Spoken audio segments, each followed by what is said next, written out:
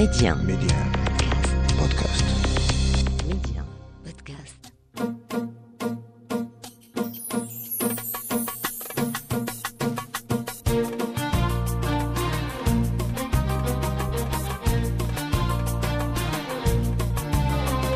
السلام عليكم مستمعينا الكرام. اليوم معي سفير الصناعة التقليدية بالبلدان الاسكندنافية، شارك في واحد التحالف نرويجي من أجل الرفاهية مختص في آلة المرمى ديال الدراز اللي تنصبوا بها النسيج التقليدي، وكذلك الاختصاص ديالو هي اللوحات النسيجية، وكذلك غنتكلموا على الفسيفساء اللي تيصنع.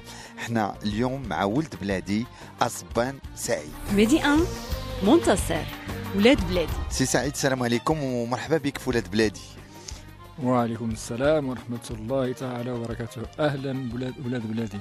إذا اليوم باش نبداو بالنرويج ولا نبداو بهذه الآلة الجميلة اللي قدامي، آلة المرمى؟ هي العنصر الأساسي. يلا نهضروا على هذه الآلة، حيت أنت تبارك الله عليك صانع ديال آلة المرمى. شرح لها لينا شنو تدير بها؟ هذه الآلة النسيج هي في الحقيقة هي آلة جدودنا هما اللي صنعوها، أما احنا غير قلدناها وزينا طورناها واحد شويش من آلة اللي كانت صعبة، اللي كانت تحتاج جوج الناس أو ثلاثة الناس، فأصبحت المرمى مصغرة على المقاسات متعددة.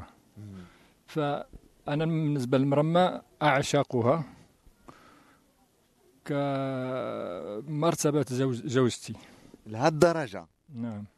ونقولوا المعرفة، أنا المرمى أول ما زوجت كانت عندي المرمى بيت النعاس وفيها ربيت وليداتي على المرمى، على السرير ديال المرمى تربى وليداتي كلهم. والله سبحانه وتعالى حان منا المرمى ديالنا في مكان معين، وصبحنا العالم كله مرحب نعمل فيه المرمى، في ما حبينا نعمل المرمى. نعم. المرمى شنو تدير بها؟ المرمى هي كانت عادة لا تخدم الجلاب والمنديل والحياك وكرزية. شنو هي الكرزية؟ الكرزية هو ذيك واحد الحزام اللي تحزم به المرأة القروية، اللي تحط عليه مثلا الزدم ديال الخشب ديالها، وهذا يكون المهم. الكرزية هي بالمنطقة البوادي، أما المدينة اللي يعملوا المنديل ويعملوا الحياك وفي نفس الوقت أنا نقول لك أنا خدمت الجلاب وخدمت المنديل وخدمت الكرزية، وإنما تخصصت في اللوحات النسيجية. المعمار مثلا لوحات ديال المعمار مدينة شفشاون أو بعض المدن اللي ننزورها أو الدول اللي ننزورها، نحط معالم ديالها على النسيج. على النسيج. نرجعوا لهذه الآلة، يعني قلتي جدود اللي تعلمتي منهم، يعني نيمتى أول علاقة مع هاد الآلة ديال المرمى؟ كيفاش كان أول الكونتاكت ديالك؟ واش الأب ديالك اللي جرك ولا كنتي تشوفو تيخدم ولا شنو؟ اشرح لنا ولد بلادي اليوم سي أصبان سعيد. أنا بالنسبة لي أنا قلت لك الجدود ديالنا ماشي بمعنى جد الوالد والوالدة أبدا. أنا من عائلتي ما كاينش شي واحد صنايعي، لا والد ولا خوتي ولا حتى واحد مصنعي. انا اللي دفعني باش نخدم الدراز. كنت ندرس باقي في الابتدائي، وكنت نجي عند شي اصدقاء درازه نجلس معهم اصدقائنا وهذا، وحبيت ذاك الزواق ديالهم ونتعلموا. وانما قالوا لي ودي هذا الخدمه هذا الزواق هذا صعيب، مش يمكنلكش تتعلم دريا وهذا خصك واحد الوقت. فاضطرت انا بالمناسبة قلت نفسني نعدل المرمى بيدي، عدلتها بيدي وعودتها وعملتها نقول لك في بيت النعاس ديالي. وأول ما صنعت لوحة اللي هي لا تعبر واحد المعلمة اللي هي هنا في مدينة الشاون، اللي هو أول مسجد بني في مدينة شفشاون، هو مسجد جماعة الكبير اللي هنا في ساحة الطحمام. هذيك اللوحة الجماعة هي اللي حبيت نخدم أنا على المرمى وخدمتها، وعبيت انا هاد الاصدقاء باش يشوفوها، وهذا ما يشوفوها استغربوا. المعلم اللي كان يخدموا معاه هذا الدراري، هذا المعلم ديالهم في ذاك الوقت هذا نقولوا احنا الله اعلم الا كانت في 87 او 86، لا قبل 83. في 83 عطاني فيها هو ديك اللوحه عطاني 40,000 فرنك، وهو كان يبيع، كان قال يجوا الجروبوس وهذا يعني 400 درهم. 400 درهم. فانا نقول لك انا ما تعلمت حتى من واحد، شفت وانما زعما كانت عندي رغبه وحطيت فكر في مخي، وإلا كان عندك إلا حصل لك فكر وإرادة فما يمكنش شي حاجة توقف في وجهك. نعم. إذا ولد بلادي السي سعيد، أنت اختصيتي في النسيج التقليدي وفي هذه الآلة المرمى. تتقول المرمى وحنا تنعرفوا كاينه عاوتاني مرمى الأخرى اللي تيطرزوا بها، شنو الفرق بيناتهم؟ هذيك اللي تسمى حنا نقولوا له القرقاف. هذاك القرقاف اللي يجبل الثوب باش المراه ولا الراجل ولا هذا اللي يخيط بالإبرة. اما هذه لا المرمى، هذه نقولوا لها احنا المرمى. وكاين اللي يقول لا الدراز بلا مرمى، وانما احنا نقولوا النسيج التقليدي، سواء كانت مرمى الزربيه ولا المرمى الجلابه ولا اي حاجه اللي تخدم بها ثوب اللي تسمى مرمى. شنو هي المرمى السهله في الخدمه؟ واش ديال الزربيه، ديال الفاطي، ديال الجلالب، ولا ديال اللوحات اللي تتصوب انت يا ولد بلادي؟ المرمى هي سهله، يمكن لي نخدم فيها اي حاجه، وانما على حساب النوعيه الناس اللي غادي تشتغل. سواء اذا كان دابا بحال دابا حنا الاغلبيه ديال الناس اللي في البوادي اللي تعلموا الدراز مثلا. المراه زعما المراه تخدم في المرمى هذه، انا نقول زعما هذه لا تليق، لان المراه لماذا؟ المراه نقولوا السيفولوجي ديالها، الهيكل ديالها هذا ما يساعدش على المرمى هذه التقليديه. وانما انا ابتكرت واحد الاله صغيره وممكن تكون كبيره، انا كنموذج. وهذه الاله هذه صغيره ممكن تشتغل فيها المرمى واخا هي جالسه على الفراش ديالها، ماشي ضروري تكون عندها مكان وهذا. لا، آلة النسيج صغيره مصغره وتعمل شيء معين، عارفه شنو غادا تحط على الرسمه، وقد تصور اكثر من واحد الحاجه اللي غادا تخدم فيها مثلا 4 ولا 5 ساعات في المنديل ولا الجلابه ولا هذه. بالنسبه للعنصر النسوي يمكن المرمى ديالنا هذه الكبيره صعبه عليها وما قدرش تنتج اكثر من قد تكون انت ومراه اكثر ما تنتج. نعم. تخدم اليدين والرجلين بجوج في دقه واحده وتزيد العقل، ياك ولا لا؟ بالنسبه للوحات النسيجيه نعم، ما تكون دخلتي في اللوحه لا تجبر عندك واحد 500 ولا 600 لون باش تشتغل تخلطهم وهذا، باش السراجم بوحدهم والبيبان بوحدهم والارضيه بوحدها والكولوريسم مختلفه، وهذا هذه تحتاج العقل والتركيز شوي. اما بالنسبه للجلاب والمنديل وهذا ما يحتاج شي حاجه، لا يحتاج الخيط، المرمى تكون مسقده والنسق ماشي ماجي وحنا خدمنا. وهنا نبغي يكون الاخوان المستمعين الكرام ولا سيما الصناع التقليديين واللي يشتغل على النسيج، فنقول كاين اشياء اللي يمكن تكون مختصره في الخدمه وتكون عندها ربح اكثر وراحه اكثر. فانا مستعد من هذا المنبر اللي حب وسمع نعطيوه افكار، نعاونوه نعلموه، نحن مستعدون. نعم. عندك شي وليدات؟ عندي واحد منه هو معلق تمام. لاباس بخير؟ تيقول المثل حرفت بوك لا يغلبوك. عندك مع الآلة ولا والو؟ أنا عندي مع الآلة وضروري يكون عندي معها، حيت تربيت معها وتربيت عليها وخلقت فيها. هو الأب ديالك خدم على هاد الآلة وطورها ودار واختص في هاد ستيل ديالو ديال اللوحات التشكيليه بهاد الآلة. انت شنو هي الفيزيون ديالك من حكم انت باقي شاب؟ الله يهدي.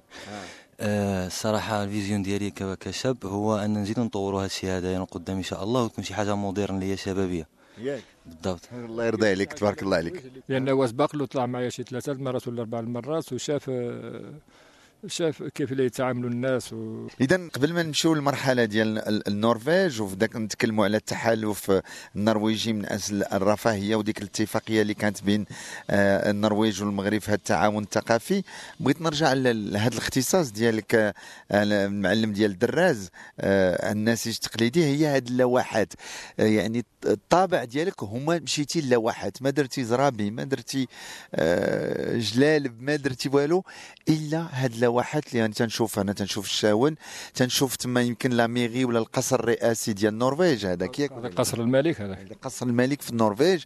تنشوف يعني هذيك اللوحه هذيك اللي لا تشوف قدام القصر، هذيك هي الوزاره الاولى اللي وقع فيها واحد الانفجار. هذه القصه هذه يمكن نحكيو عليها غادي نتكلموا عليها حتى كنتي تمايا. نرجع لهذا الاختصاص، علاش اختصيتي في هذا الستيل ديال الصناعه التقليديه؟ ونقول لك اخي الكريم، بالنسبه للصانع التقليدي للنسيج، هو النسيج رحمه الله عليه. فنقول لك ان الله سبحانه وتعالى عطانا ربي يقظه الضمير، الانسان باش يقفز شويه. احنا حبنا النسيج وحبنا المرمى وحبنا هذا، وانما المنديل ما غادي يوكلكش، الجلابه ما غادي يوكلكش في هذا الظرف هذايا، والدراز المرمى لازم قرض. فانا قلت نمشي في اللوحات النسيجيه، لان هذا واحد اللوحه ممكن يديها اي واحد. يمكن تسوق على مستوى عالي اذا كان عندك مثلا يعاونك في التسويق ديالها وهذا، وفي نفس الوقت تكون مرتاح اكثر، ولا تعمل واحد المسكنات، لان الوان وخيال وهذا، لا تعمل واحد المسكنات ما تحسي براسك 10 ساعات ما تحسي بها. فانا ملت اكثر لهذه اللوحات النسيجيه، وبعد مثلا الشعارات، اسماء،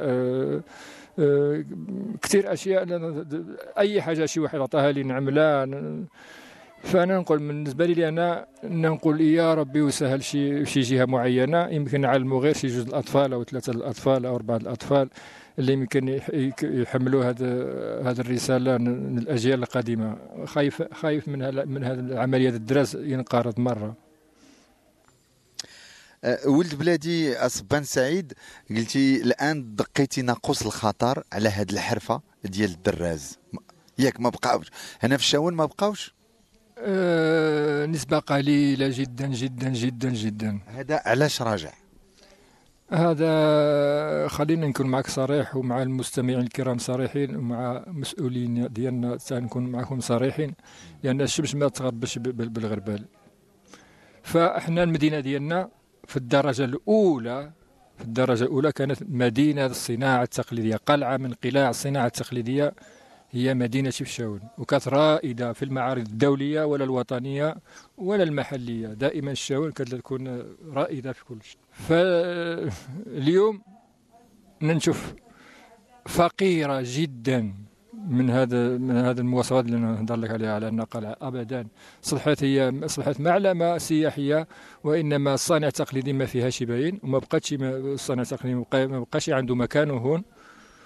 وفي نفس الوقت نقول الرجوع إلى مسؤولين على هذا القطاع بالدرجة الأولى، لأن لو أرادوا باش يحافظوا على هذا المهن ولا هذا، عليهم يعملوا إحصاء أن الناس اللي باقا لا تزاول المهن ديالها واللي باقا لا تشتغل لحد الآن، هذا من اللي خصكم تشوفوا فيهم وتعطيهم مناح، تعاونوهم أو فتحوا لهم أفق، أو سمعوا لهم، غير اسمع له، ما خصو منك والو، اسمع له وعاونوا فقط. ولكن انت تبارك الله عليك سي أصبان سعيد، انت خدمتي غير وخدمتي على آلة المرمى وهزيتيها ومشيتي للنرويج، ودار واحد التحالف نرويجي من اجل الرفاهيه، وفي واحد الاتفاقيه بين النرويج والمغرب في هذاك التعاون الثقافي، ومشيتي ودرتي ورشات تكوينيه، ديتي مرمى معاك من هنايا، كنتي تتسارى بها في الشوارع ديال اوسلو. كيفاش مشيتي لهذه القصه ولد بلادي؟ غنحكي هذا القصه هي طويله جدا، وانما مش يكون مختصره باش ما يمولش المستمع الكرام. انا عملت برمنا اتفاقيه تعاون ما بين المملكه المغربيه والمملكه النرويجيه هنا في مدينه شفشاون، بحضور السلطات المحليه والاقليميه وبعض الفاعلين للمجتمع المدني لمدينه شفشاون، وفي الدار د السي علي الريسوني اللي هو رجل د البلد بامتياز. فالوقت برمنا اتفاقيه، استدعوني نروح عند من تما اوسلو، جلست معهم تما تقريبا شهر. فأسسنا واحد الجمعية اللي سميناها جمعية عبور لدعم المبادرة الإنسانية، وهي اللي برمت اتفاقية مع التحالف النرويجي من أجل الرفاهية، واصبحنا نحن من التحالف النرويجي من أجل الرفاهية ومن التحالف الأوروبي، لأن التحالف النرويجي عندهم تحالف على صعيد أوروبا كلها. فهذا الشيء في 2006. في 2007 عملت كأول مهرجان اللي طلبت من البلدية من تماك باش نعمل مهرجان مغربي، وعطاوني أحسن صحة اللي ما عمر ما عطاوها شي جهة معينة أجنبية، اللي هي جنب قصر الوزارة والبرلمان وهذا.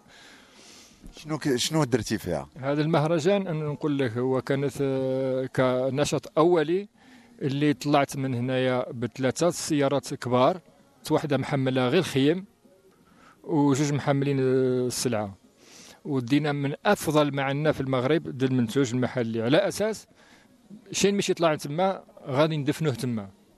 هذه كانت الفكرة في المهرجان. الحمد لله وفقنا الله سبحانه وتعالى، وجوزنا 3 أيام الطريق من تطوان إلى أوسلو، وعملنا مهرجان، وهذا المهرجان خلى آثار، وذيك السلعة اللي كانت تما كلها بقت تما، وشراها واحد الأخ مغربي اللي كان غادي يكون معنا، هو معنا هنا في الشاون، اللي غيكون كان مش يكون مستثمر الجالية المغربية في واحد الرواق شاوني، دار شاونية غتكون تما، حانوت دار الشاون. هذا المهرجان خلى اثار، لان ذاك الخيم اللي تركزوا تما بقاو تما، البلديه شرات كل شيء، السلعه مشات كامله، جينا الطوموبيلات خاويين. فهنا بدا يتكلموا الناس كلها تتكلم من مهرجان دعم السعيد شي حاجه اللي هي حقيقيه، الثقافه المغربيه حقيقيه، وما طمعنا لا في الدوله تعطينا تعاوننا ولا هذا اللي كان طلبت منهم، هي يكون المكان الساحه مجاني، ويكون الترانسبور ديال الناس اللي مشاو وجاو يكون وإلا جاو مش يكونوا واكلين شاربين ناعسين. هذا اللي خصنا، وحنايا نستثمروا في مكاننا. فالله سبحانه وتعالى ما خيبنا شيء وخلى اثر. وهنا البيت القصير من تم فكرنا باش نعملوا، نقول لك هذا العمل اللي هو يكون هذه الاستفاده ماشي يبقاش غير في الدراز ولا في هذا، لا، يكون في الثقافه كلها، كل ما هو ثقافي، سواء كان في البيئه ولا في الموسيقى ولا كل واحد في قطاعه. فهذه الاتفاقيه لحد الساعه باقي جاريه، والناس باقا لحد الساعه لا تطلب منا الا كاين شي مشاريع مستقبليه، وكاين رسائل من السفاره النرويجيه اللي هنا في الرباط لا تطلب تزيد تطور العلاقه ما بين المملكه المغربيه والنرويجيه، ولا سيما في العمل الثقافي اللي هما عرفونا عليه. فانا هذا العمل اللي قمت به تما الحمد لله والشكر لله، انا ما خصني حتى شي حاجه، وانما اللي سفلوا هم الناس ديالنا البلاد. انا هذا النشاطه وهذا حبيت يكون شي الاستفاده تكون المدن مع بعضها، الشعوب مع بعضها، ما تبقاش محصوره بفرده ولا جوج الافراد وهذا، وانما ما جبرناش نعاون نتعاونوا في هذا الباب هذايا. اذا ولد بلادي سي أسبان سعيد، سفير الصناعه التقليديه ببلدان اسكندنافيه، هزيتي الآلة المرمى وديتيها لتمايا، باقا تما؟ باقي تما. انا واخا نحكي على واحد القصيده بعجاله. هذه القصيده كانت بالمناسبه الزياره الملكيه الميمونه اللي كانت في 2008. هنا باش هزيت انا المرمى من هنايا، ما تما عدلت واحده اخرى تما، انا عدلتها تما. سينا الوقت جا منا زياره هنايا، ولبس الجلابه الشفشاونيه على الكتفين الشريفين ديالو. هنا حبيت ان نرفع القبعه هذا الاله ونمشي نسوق الجلابه اللي لبس سيدنا مع اخواننا الجاليه المقيمه في النرويج او في الدول الاسكندنافيه. والحمد لله وفقنا الله سبحانه وتعالى. كان شي عبيد الجلاب كله بعته بهذه. وهذه القصيده سميتها الشاون في النهار الكبير. وهذا النهار الكبير حلت بشير الخير، وصبحت الشاون عروسه مصراره، وطاف الفرح من بيت لبيت، وهلت الجبال والويدان تبارك بالخبر السعيد. وصاح الدراز هذا يومك يا الشاون، هذا يوم العيد.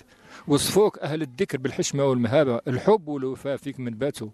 سيدنا لبس الجلابة، الله يا سيادي الحلة الشفشاونية وتاتو. زرغت يا الشاون وكتري في الصغار الحبيب، من حبك الكبير راه زارك وعاود. هذا هو فرحك يا الشاون، هذا ما كنتي تتمناي. فرحوا لك جميع الناس، حتى غار من ساعدك هي الشاون العود والناي. فهذه كانت سيدنا المخدع بالجلابه ماشي جاه البرد، كانت إشارة واضحة للمسؤولين على هذه المدينة على أن هذه مدينة الصناعة التقليدية. الان قلتي تدير تكوين الناس نرويجيين تيجيو اسبليون، نرويجيين وجاليو الجاليه وكاين اجانب، كاين اقبال على الناس تتعلم. وانما نقول لك يا ريت يكون عندنا واحد المؤسسه هيدا من هنا يكونوا اساتذه يمشيو يعملوا واحد فورماسيون واحد الشهرين وثلاث شهور 4 شهور يرجعوا بحالهم، يكون واحد العلاقه، لان الدوله عندها رغبه تزيد تتوسع في العمل الثقافي. واحنا مستعدين، وانما يحتاج الى مؤطرين، الناس مسؤولين في الواجهه فعلى الله يكونوا الناس اللي يتحملوا المسؤوليه يسمعوا هذا الكلام هذايا ويستوعبوه. واحنا موجودين. نقول لك اي واحد حاب يتعلم شي حاجه داري مفتوحه. والدار اللي تنتواجد فيها الان يجيو للمدينه القديمه ويسموا على سي أصبان سعيد، لانه احنا في الدار ديالك عندك دار الضيافه، عندك متحف، عندك الات ديال المرمى، وكذلك تنشوفوا هذه اللوحات الجميله بعجاله. عندك كذلك الفسيفساء نتكلموا عليهم دغيا بعجاله. هذا الفسيفساء هذه هوايه خلقت مع واحد الصديق ديالي واللي هو فاسي وصنايعي، وتربى وخلق في واحد التعاونيه فاسيه. وهذه التعاونيه كان اسا رحمه الله عليه حسن الثاني، خدم بها اخر ما كان خدم هو المسجد الحسن الثاني في دار البيضاء. فالبقيه من هذا العمل هذايا الله سبحانه وتعالى وفق وحصلنا على هذا الفسيفساء، وحبيت نوظفه في اشياء اللي يمكن تعطيها قيمه مضافه، لان اصبح نقولوا روسيكلاج، كان روسيكلاج. مشيت انا جمعت كاميون وجبت الشيء هذايا وبديت نعدل به تحف، والحمد لله ربي يفتح لي البصيره، مشيت فيه بزاف. هذا موضوع كبير، نتمنى من المسؤولين ديالنا هذه المدينه يكون عندنا واحد المتحف خاص نماذج المقاصات الفسيفساء في المدينه، مع العلم ان احنا مدينتنا اندلسيه محضه، والفسيفساء هذا اندلسي.